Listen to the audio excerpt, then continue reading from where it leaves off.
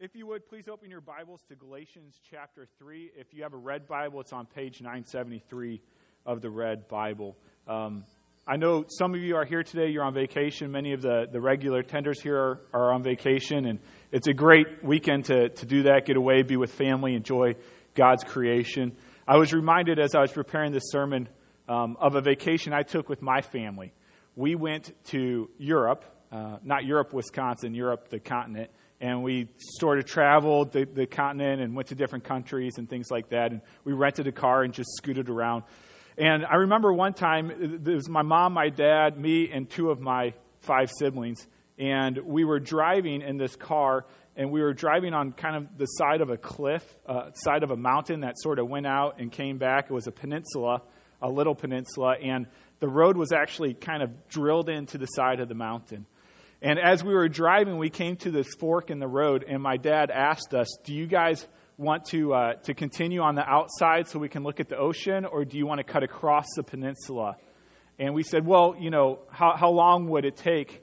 What's the difference in time? And he says, well, it's 6 one way, half a dozen the other, which means it's the same distance. Now, if you understand peninsulas, a peninsula is like this. I think everyone knows what a peninsula is, right? This is my rough sketch of a peninsula. Going across is always shorter than going around. Always, right? And so it's kind of foolish for us to think, oh, we can go around and, you know, it's the same distance. And he said, well, it'll probably be about an hour either way. Well, 3 hours later, we were sick, we were tired, it was horrible. And for some reason, we took the wrong path.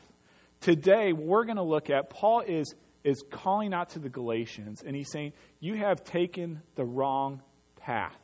There are 2 paths that are available to you, and you have taken the wrong one. And he actually calls them foolish for doing it. And he commands them and all of us to take the other path. And so that's what we're going to look at today. The book of Galatians talks about how these teachers have come into the church in the region of Galatia, and they have led these people astray to this other path. They have deceived the people. They have bewitched them.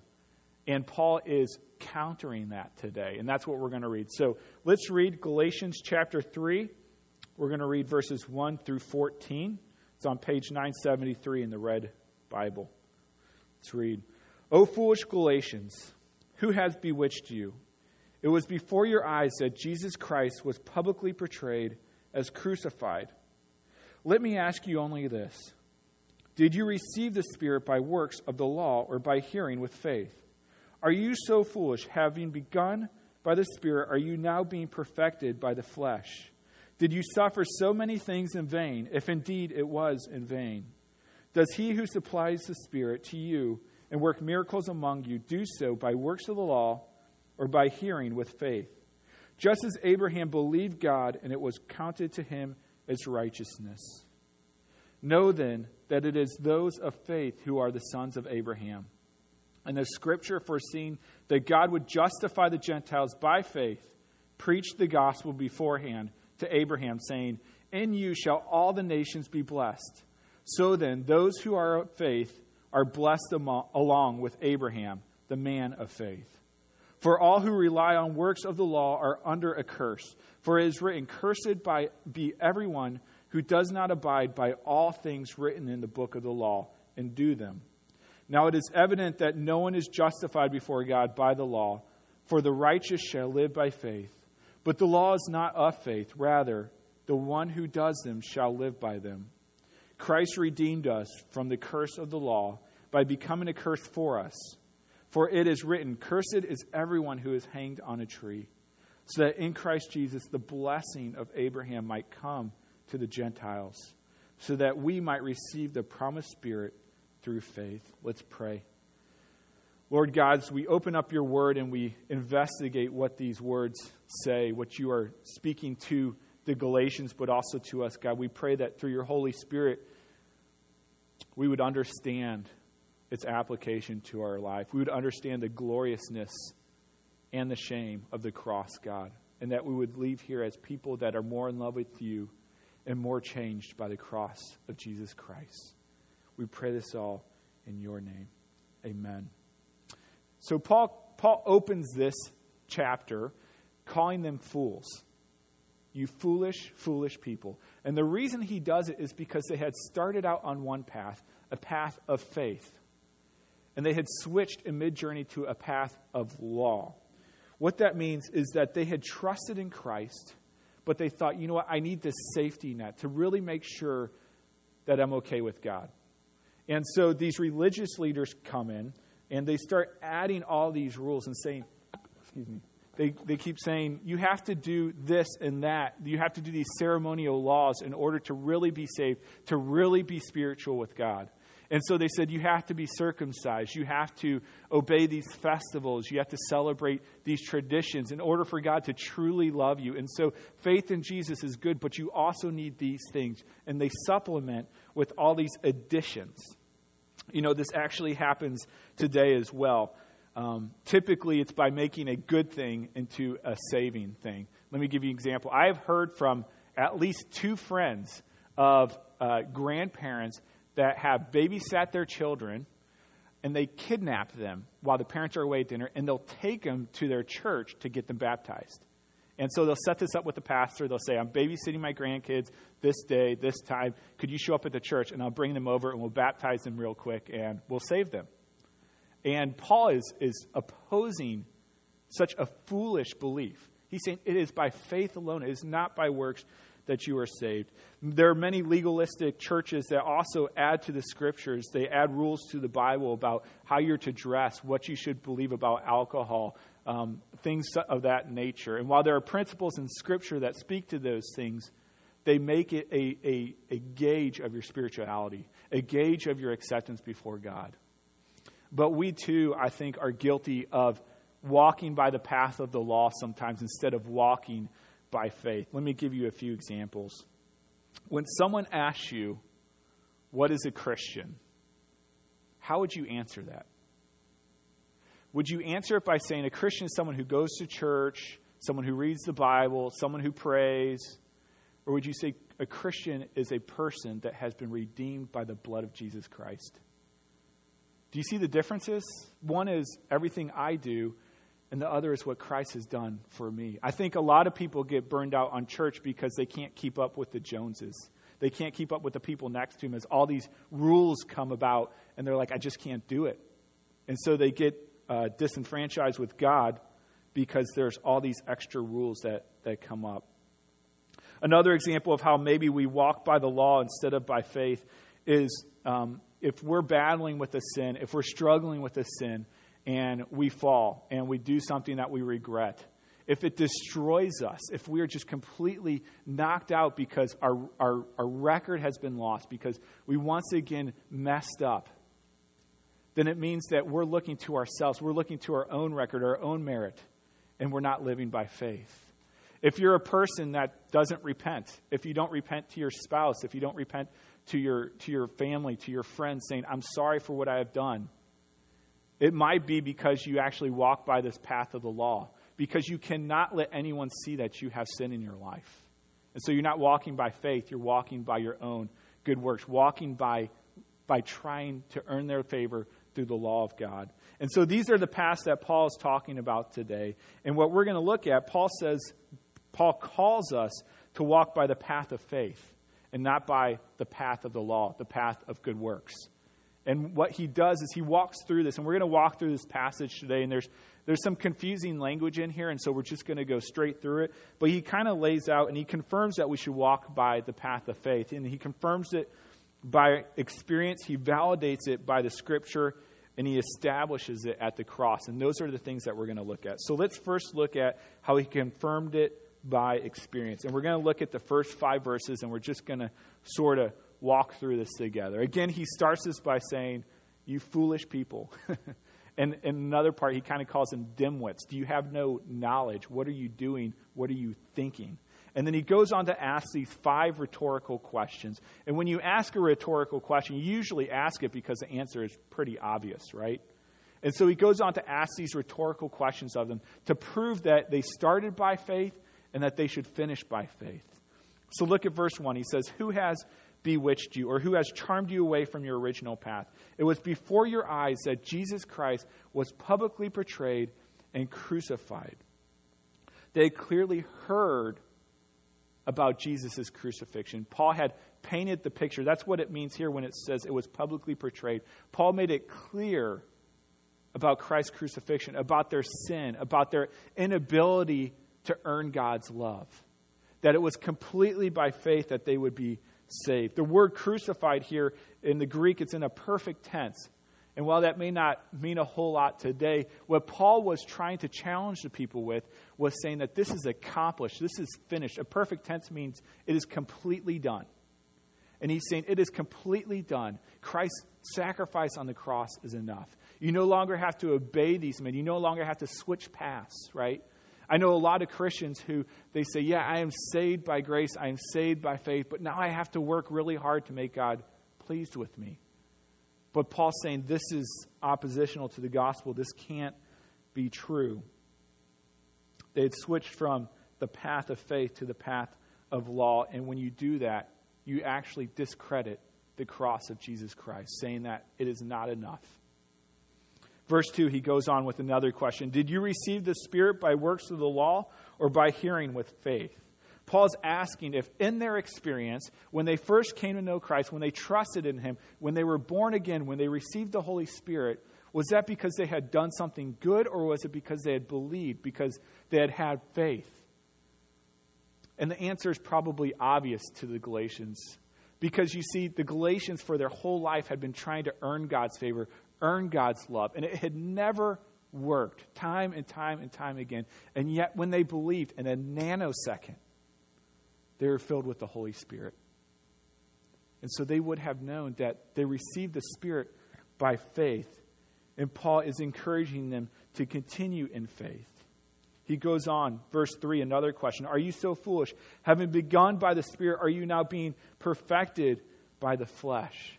The religious men, the Judaizers came in. They say, yeah, faith in Christ is good, but it must be supplemented with Mosaic ritualism. It must be added to if you really want to be spiritual. You must add these additional rules in order for God to love you. And what the Galatians failed to understand, that a Christ supplemented is a Christ supplanted. In other words, if you say, yes, I need Jesus, but I also need to follow this list of rules for God to love me, for God to accept me, for God to care for me, then really there's no need for Christ at all. Because it's either holy Christ or it's without Christ. Are you completely dependent on Jesus Christ for your salvation? Or is there part of you that still needs you to merit something with God? Goes on, verse 4. Did you suffer? A better translation would probably be experience. Okay? Did you experience so many things in vain? And if indeed it was in vain, does he who supplies the Spirit to you and works miracles among you do so by works of the law or by hearing and by faith? And so Paul's asking this rhetorical question again. You have seen the miraculous signs of God around you. You have seen people be healed. You have seen people prophesy, people speak in tongues. You have probably even experienced the salvation of Christ yourself. And if you have experienced that greatest miracle and all those miracles, is it because you did something good? Is it because you followed a certain law? Or is it because of your faith in Christ? And he's reminding them and reassuring them that it's because of their faith in Jesus Christ that all these miraculous works happened. And he's saying, why would you get off of that path and go to this path of works to try to please God? Why would you not take the path of faith? Let me give you an example. In life, we walk through life and we learn from our experiences, right? And this is what Paul's talking about. He said, look back at your experiences. See that it has always been by faith.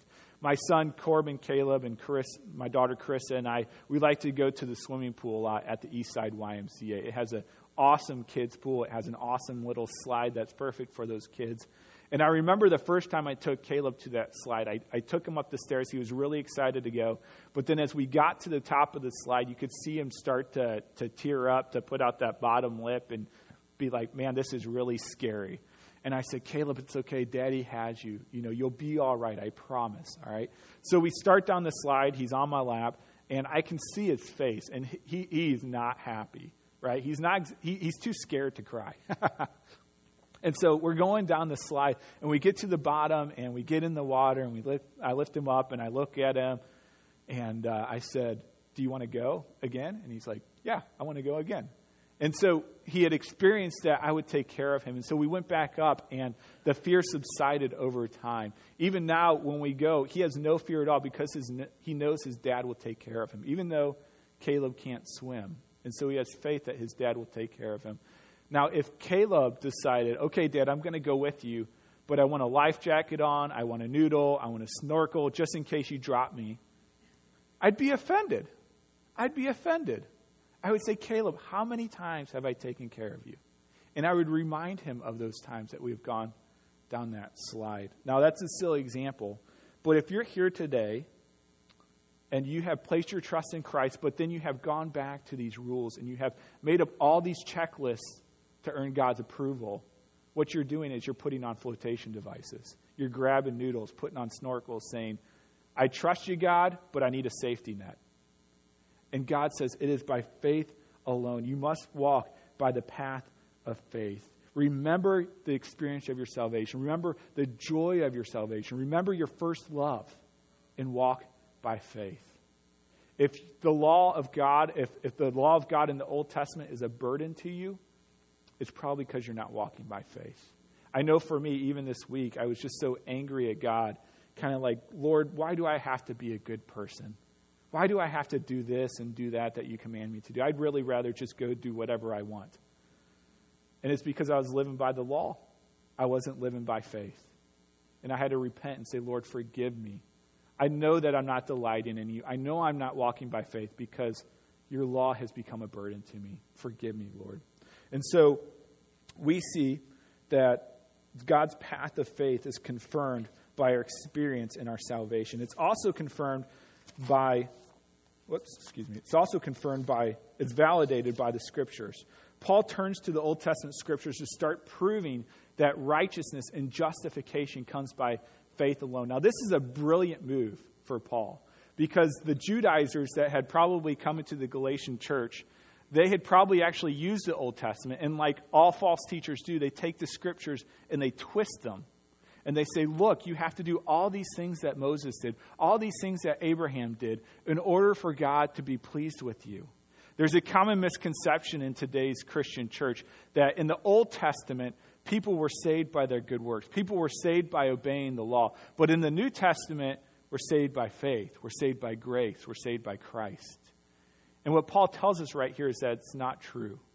That you were always saved by faith in a Savior, in a Redeemer, in Christ.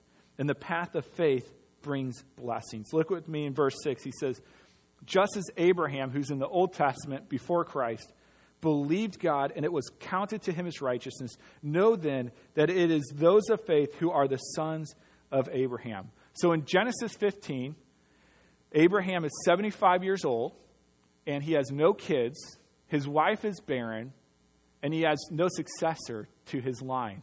And he's there praying to God, and God points to the stars, and he says, look at all the stars. Look at them. He said, can you count those stars?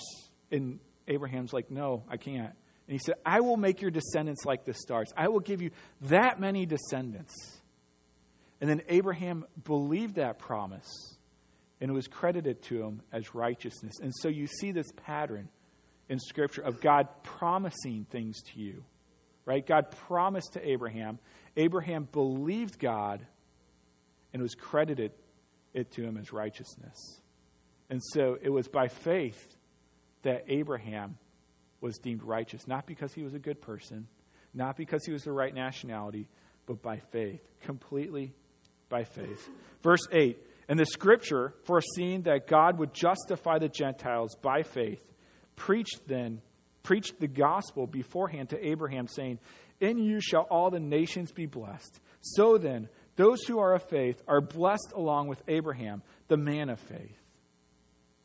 Because Abraham was blessed by faith, because of his faith, not because of his nationality, not because of his goodness, it means that all the people everywhere who believe, no matter what your nationality is, can be saved through faith. And it says when you put your faith in God and the promises of God, God will bless you. And those blessings come in two ways. Actually, more than this, but this is what he highlights in this passage. One is that God justifies you. If you're here last week, you probably remember us talking about this big term, justification. And what it is that God declares you as righteous. God views you as if you have never sinned, and he accepts you. But the other part is that he gives you the Holy Spirit. The Holy Spirit comes to all who trust in Christ, all who believe, all who have faith in Christ. And so these are the blessings that God gives to us. And what Paul goes on to say even further, which would have been really radical, is he said, the sons of Abraham, the one, you remember God had promised to Abraham, you see the stars, you'll have that many sons. He says, the true sons of Abraham are not the Jewish nation. He said, the true sons of Abraham are those who walk by faith, those who believe. This would have ticked off the religious leaders that came into the Galatian church. He said, it's those of faith, whether they're Gentiles or Jews, whether they're circumcised or uncircumcised. Those are the children of Abraham. Romans 4:11 restates this. Paul talks about this a lot. He says, he, being Abraham, received the sign of circumcision as a seal of the righteousness that he had by faith while he was still uncircumcised. The purpose was to make him the father of all who believed without being circumcised, so that righteousness would be counted to them as well. A quick question of just application here. Do you believe in a God that loves your nation more than any other nation? Do you believe that we have a God who shows favoritism to nations? Because while it is good and it is right to have pride, to be an American, and to celebrate that, to believe that God loves us more because we were born American is offensive to God. It's offensive to God. Because God doesn't prefer people that are Americans. God doesn't prefer people that are Jews. God prefers people that have faith. And the scriptures validate that. And so as we go this weekend and we celebrate being American and what the troops have done for us and the people that have laid down our life for us, that is not why God is pleased with you. God is pleased with you because of your faith. The path of the law also brings, the scriptures also show that the path of the law brings a curse. Verse 10 through 12, it says, for all who rely on works of the law are under a curse. For it is written, cursed be everyone who does not abide by all things written in the book of the law and do them. Here Paul's quoting Moses from Deuteronomy chapter 27. And in this book, what's happening is that Moses is re-giving the law to the second group of people that are going to take Israel.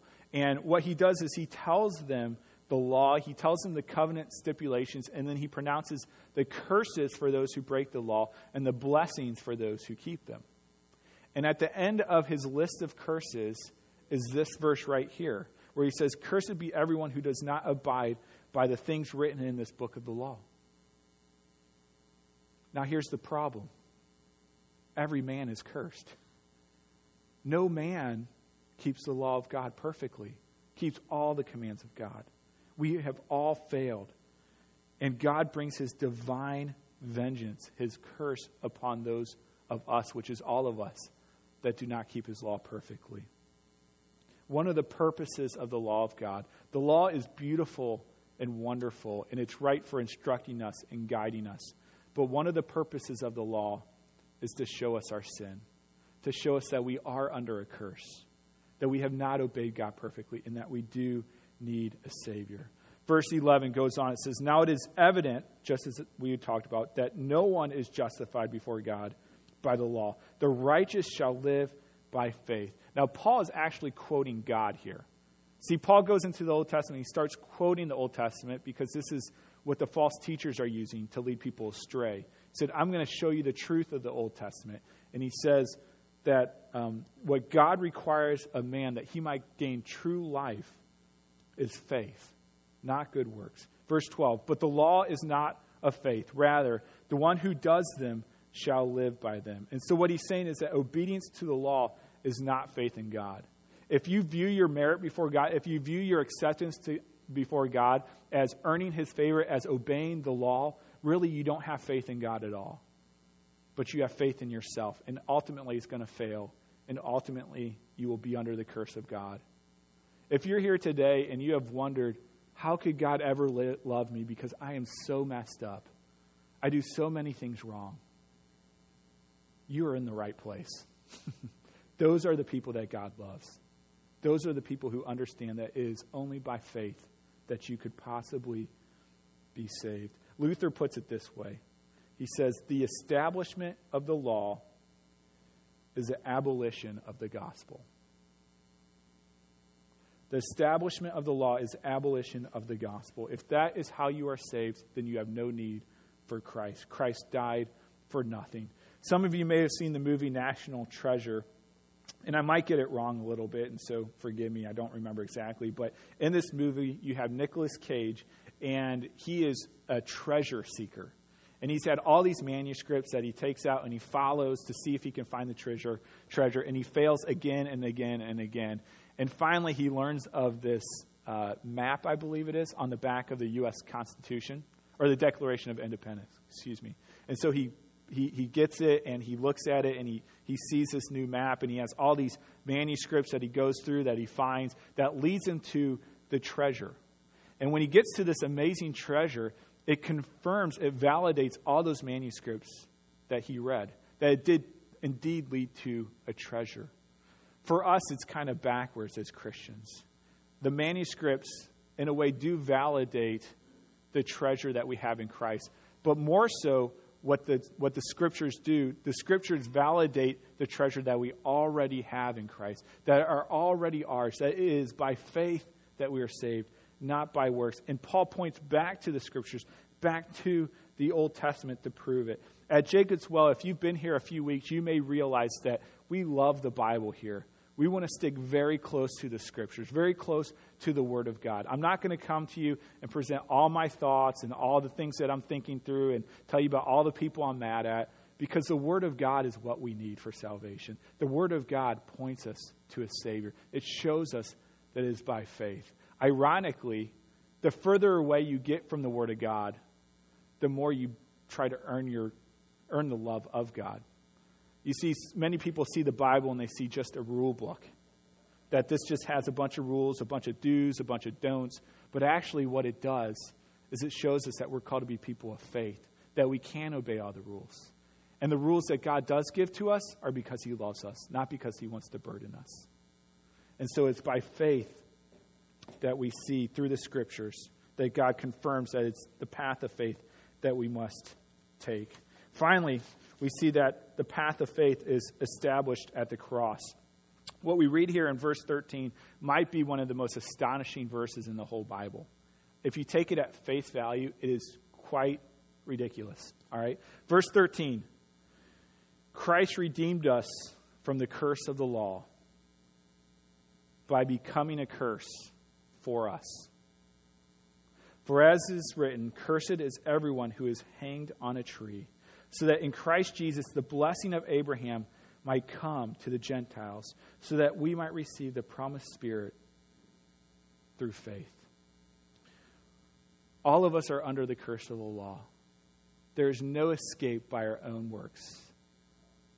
And what God tells us here is that Jesus took the curse upon Himself. You remember in Deuteronomy, it said, and Paul quoted it earlier, it said that if you don't obey this whole law, you're cursed. And here, Paul is telling us that Jesus Christ took our curse upon Himself. So that not only are we no longer cursed by God, no longer do we have to experience His vengeance and His judgment, but it's even better. We also get to experience His blessings. And so He doesn't only take His wrath away from you, He gives you blessings. And you don't deserve this. Neither do I.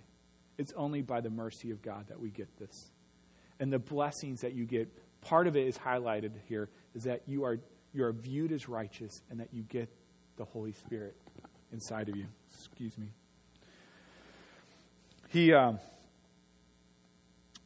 He goes on in some other passages. This is actually in the Old Testament. In Isaiah 53:6, it talks about Jesus becoming a curse for us. It says, all we like sheep have gone astray. We have turned everyone to his own way.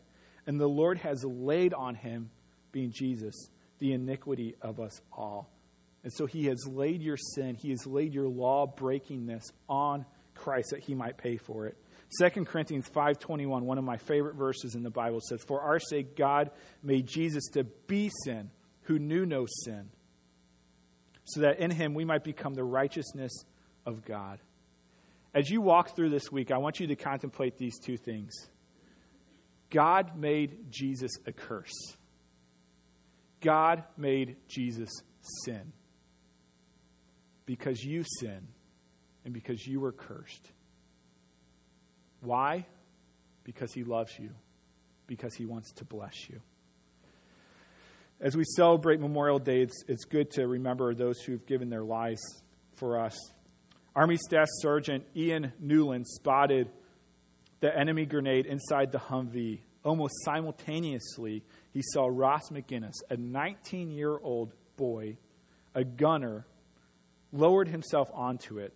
Newland says, "I saw him jam it with his elbow up underneath him. He pressed his whole body with his back armor plate to smother it up against the radios. The heat and flash of an explosion followed, and McGinnis was killed. McGinnis had sacrificed himself to save 4 other soldiers in the Humvee. There's always talk in the Army about being the hero," says Newland. "In the military, everyone always tells their friends, 'I'd take a bullet for you.'" Newland says, "I've read books and seen plenty of movies about it, but to actually live through a situation like that, have someone do that is just, there's nothing else more courageous that a person can do in their entire life." While we remember and we're so thankful for those who gave their lives in the military, there's only one man that gave his life that we can worship. There's only one man who could give his life to take our curse upon himself, to save us, to send his Holy Spirit, and that's Jesus Christ. Christ has died for you. As you go tomorrow and you cook out hamburgers, you cook out bratwurst, whatever you do, remember the men and women who have died for you, but remember Christ, the ultimate sacrifice, the one who knew no sin, that became sin, that became a curse for you and died so that we can worship him, that we can have fellowship with God again. So the Galatians started on this new path of law instead of faith, and Paul says it's a contradiction of the gospel for you to do it. And what Paul highlights is that the law says, do this, but the gospel says Christ has done it all. The law makes demands and bids us to obey, but the gospel brings promises and bids us to believe. The law requires works of human achievement, but the gospel requires faith in Christ's achievement at the cross. Our experience and the scriptures and the cross testify that there's really only one path we can follow. It's the path of faith, the path that leads to the blessing of God. Let's pray.